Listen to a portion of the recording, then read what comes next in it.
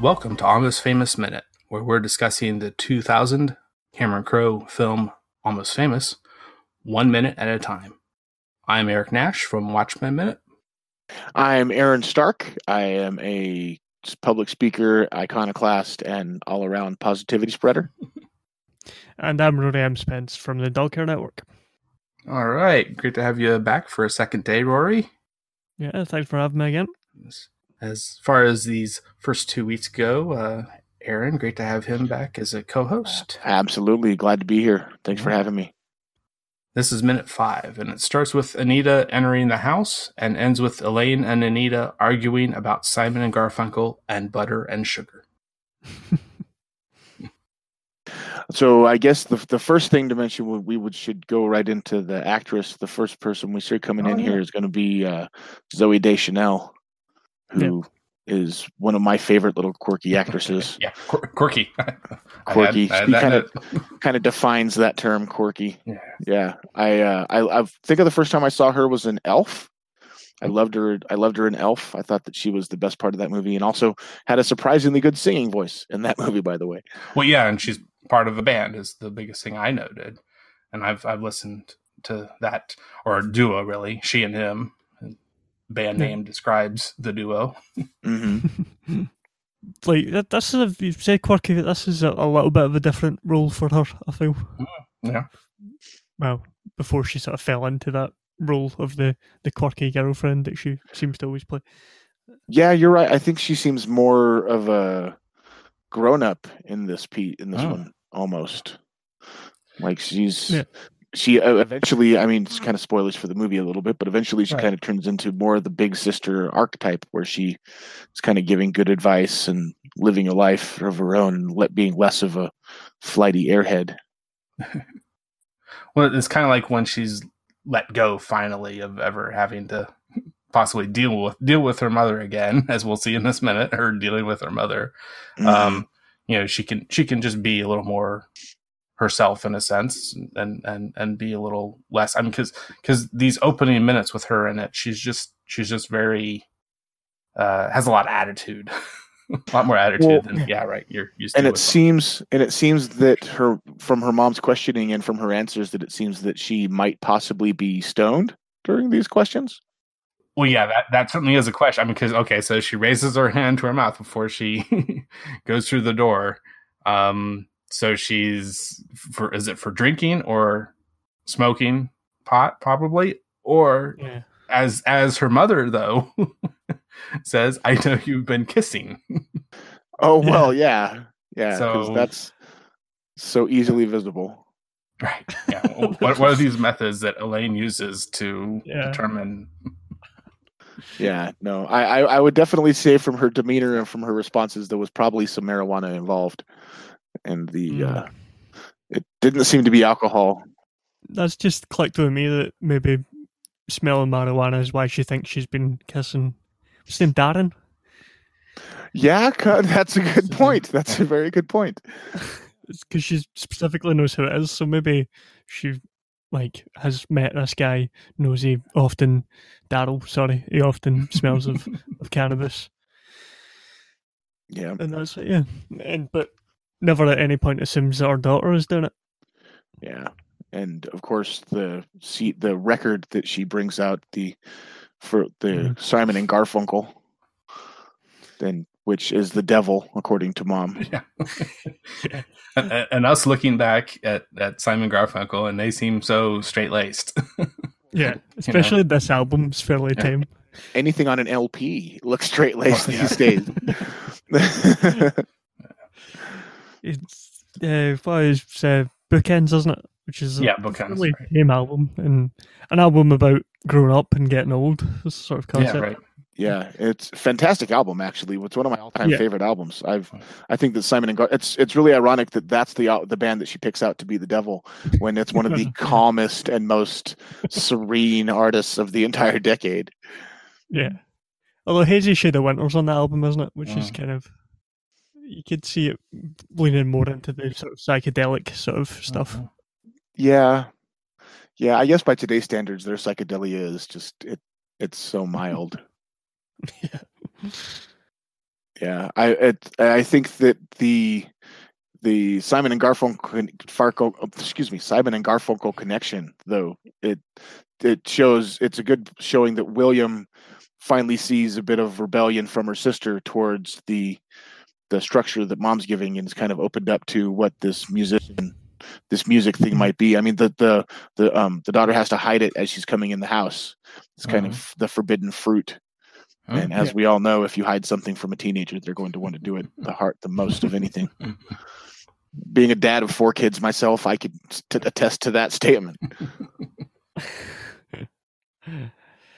Yeah, it's also when she says it's poetry. Elaine doesn't argue with that, really. She actually agrees that it is poetry, which is interesting, and that kind of seems to interest William. That she sort of agreed that it is poetry, but poetry about, what she say, poetry about marijuana, drugs and promiscuous sex. Yeah, drugs and promiscuous sex. That's the line. Yeah. And so, you're talking about William having then looking at the back of the cover with what really seems like a lot of lyrics printed on it. And so, I see like the release of this was in April '68. So that is, less than a year after Sgt. Pepper came out, which is very big for me, and for being known for having the lyrics printed on the back, and that being a big first for the Beatles for that. So, so Simon Garfunkel said, they're going to do this, and we're going to do this too, because we're more poetic than the Beatles, I would bet. Well, in a way, I might even argue that statement. Yeah. While some elements of the Beatles might be considered poetic, I think that some of Paul's songwriting and possibly some of John's lyricism could be considered poetic.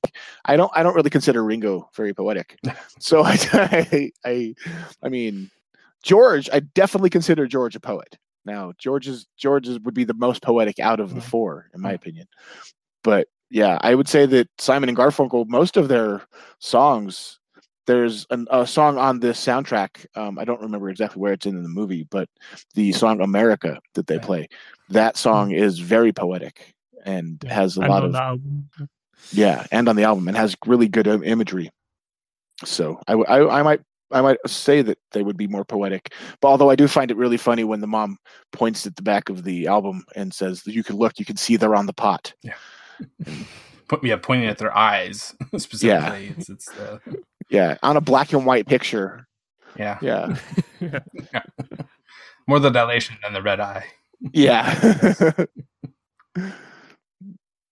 Although, and what was it? Garfunkel still had hair. That's good. Now I think I've heard some kind of record, maybe on record. Hopefully, I would hope. I was having a little bit hard time finding it, but just going by my memory, that Paul Simon, I think he's kind of admitted that around that time they were smoking marijuana. Oh, massive amounts and lots of LSD. Okay. They were doing huge amounts of LSD and of marijuana. That was part of their creative process that they would talk about. But that's also part of what broke them up. Was from what I heard, was that Paul kind of got to be. They got really far into smoking a lot of weed, and Garfunkel was a bit more lackadaisical, so to speak, with his work ethic, and didn't want to keep on putting out albums. And Paul wanted to continue to tour, and that's why Garfunkel kind of went to the wayside. While Paul continued to put out like the Live Aid and the Africa album, and had a bunch of massive hits after that. Simon was married to Carrie Fisher. It would be amazing if he wasn't into drugs at any point. I never knew that he was married to Carrie Fisher. Yeah. Wow. Around 80, or maybe early 80s. Is that right? Yeah, they were kind of on and off. That would have been her big cocaine period. Yeah, that makes a lot of sense. That's and also it makes sense why at Live Aid they used to hang out with Robin Williams all the time. I think that and Simon would be the creative force from what I would see between that pair. Yeah, I've always kind of had an inkling that was the case, or maybe even read a little bit here and there. But you certainly sounds like you've read a lot more than I have on. I've Simon always been a Garfunkel. fan. I've always been a fan of Simon and Garfunkel. Yeah. It's I was really intrigued growing up with the Live Aid concert. Yeah. How old are you? I'm in my early 40s. Early 40s? Yeah. See, I'll be 40 in May, and so it was the Paul Simon and that whole vibe was kind of prevalent in my household. It was a good counterbalance to the Billy Joel that my mom used to pump out everywhere. I like Billy Joel. Yeah, I'm pretty equal on between Paul Simon and Simon Garfunkel and Billy Joel. I agree, but you know, when you're my parents were also big cokeheads themselves, so when they're listening to We Didn't Start the Fire and they might be starting a fire, it was yeah. I think that this minute particularly shows the contrast of the structure versus the rebellion that William sees, and you could see it in his eyes when it looks like the whole world is opening up to him just from seeing that record come out. Yeah. At the very beginning of this minute, we hear the end of what Elaine is talking with William about Livia and Tiberius, and she says the throne, just like Nixon. It's awfully common. Same stories, Shakespeare, blah blah blah. So Nixon, the one big thing I want to say there is that that's besides later on when we get to him, especially actually being seen, Billy Crudup being a big connection back to my last movie by a minute show, Watchmen. But this little Nixon reference, having that in here is interesting. Nixon was definitely. I don't know that there's any other reference throughout this movie for Nixon, but we actually had him a caricature of him in the movie Watchmen. Yeah. Yeah, I didn't. That was an odd character in Watchmen. Yeah. I thought the makeup job on that was a bit strange. Yeah, we got that a few times from some various guests, as well as ourselves, the co-hosts. That the makeup on this real life person that they're trying to mimic, here and there, and him being possibly chief among them. Yeah. Well, it's really a good place for the Nixon comparison, though. I think it shows just how deep and wide-ranging the intellectual conversations Mom has with William, and that it is not just literature, but it try to relate it to more present-day issues. I think that's a strong point for the mom's character through the whole movie, is that she's not just some caricature of having the overbearing protective mom. She actually has more depth to her. Like, she tries to show her kids some kind of culture beyond the house. She just wants to make sure that it's safe and doesn't want to get him involved in drugs and sex, which she does go overboard on that protection. But I think that her heart's in the right place, which it's a good way to keep her from becoming the villain. Yeah. Wow. Yeah, I think just like right after that, when Anita comes in, is the door like trapped? Did she set that up so that it would make a noise? I couldn't really tell whether there was just something there or it was intentionally set up to catch her coming in. I doubt it's necessarily just to catch her daughter, but it's to catch anyone, and her daughter is just the victim of the of the technique to help alert anyone at home when anyone might be coming in. Fair enough. It's a bit strange because she comes in. It's still the middle of the day because she knows it's there. Yeah, yeah, right. She's reaching for it. Yep. Yeah, I think that fits in with the mom's character. I've always wanted to watch out for her kids, that she'd have something set up at the door that she would know immediately when someone's coming in. Yeah. I had friends that used to have like fishing wire set across their door to where if their kids would open the door, the mom would know because something on the other side of the room got disturbed, and you would never be able to really tell by looking. So overprotective parents can get really crazy with their overprotectiveness. Well, I think this might be a lighter minute than our last one, but not that that's any kind of problem. But is there anything else either of you picked up on, noticed? No, I don't think so. No, no. Well, the mom made soy cutlets. What are soy? What is soy cutlets? What? It looked like burgers, like soy burgers. So the mom is making vegetarian burgers for the family. Yeah, and I will comment more on that next minute. Use that as as something I'll talk a little bit about. I'd like to talk a little more about next time. But you're certainly welcome to. Yeah. No, I just noticed. I was just reading through the script and I just noticed the soy cutlets. I'd never. Oh, so is that a burger or is that a piece of chicken? Like a wannabe chicken. Yeah. They look like burgers in the previous minute. Well, yeah, that's true. Yeah, we did see them. Yeah. Patty. They're pretty round patties. Yeah, and there was like buns and like lettuce. Well, you want to put it on? Shape it to. You're putting on more of a hoagie type sandwich, and lengthen it out. But she must have some kind of circular bun. Well, and then at the very, very end of the minute, when Anita, she's arguing against her mom about after the poetry of drugs and promiscuous sex line, she says first it was butter, then it was sugar, and so she's starting to list off the various things of the reasons why this is a constant in their household. Yeah, and she ends with sugar and white, like white. Wait, what? Guess we'll find out. Yep. We'll find out on the next episode of Minute. So since we're winding down, I think Rory, what you're welcome to plug whatever you have going on right now. Yeah, well, I have a podcast called Dog Care Presents where me and a guest will try and teach you about something new every week.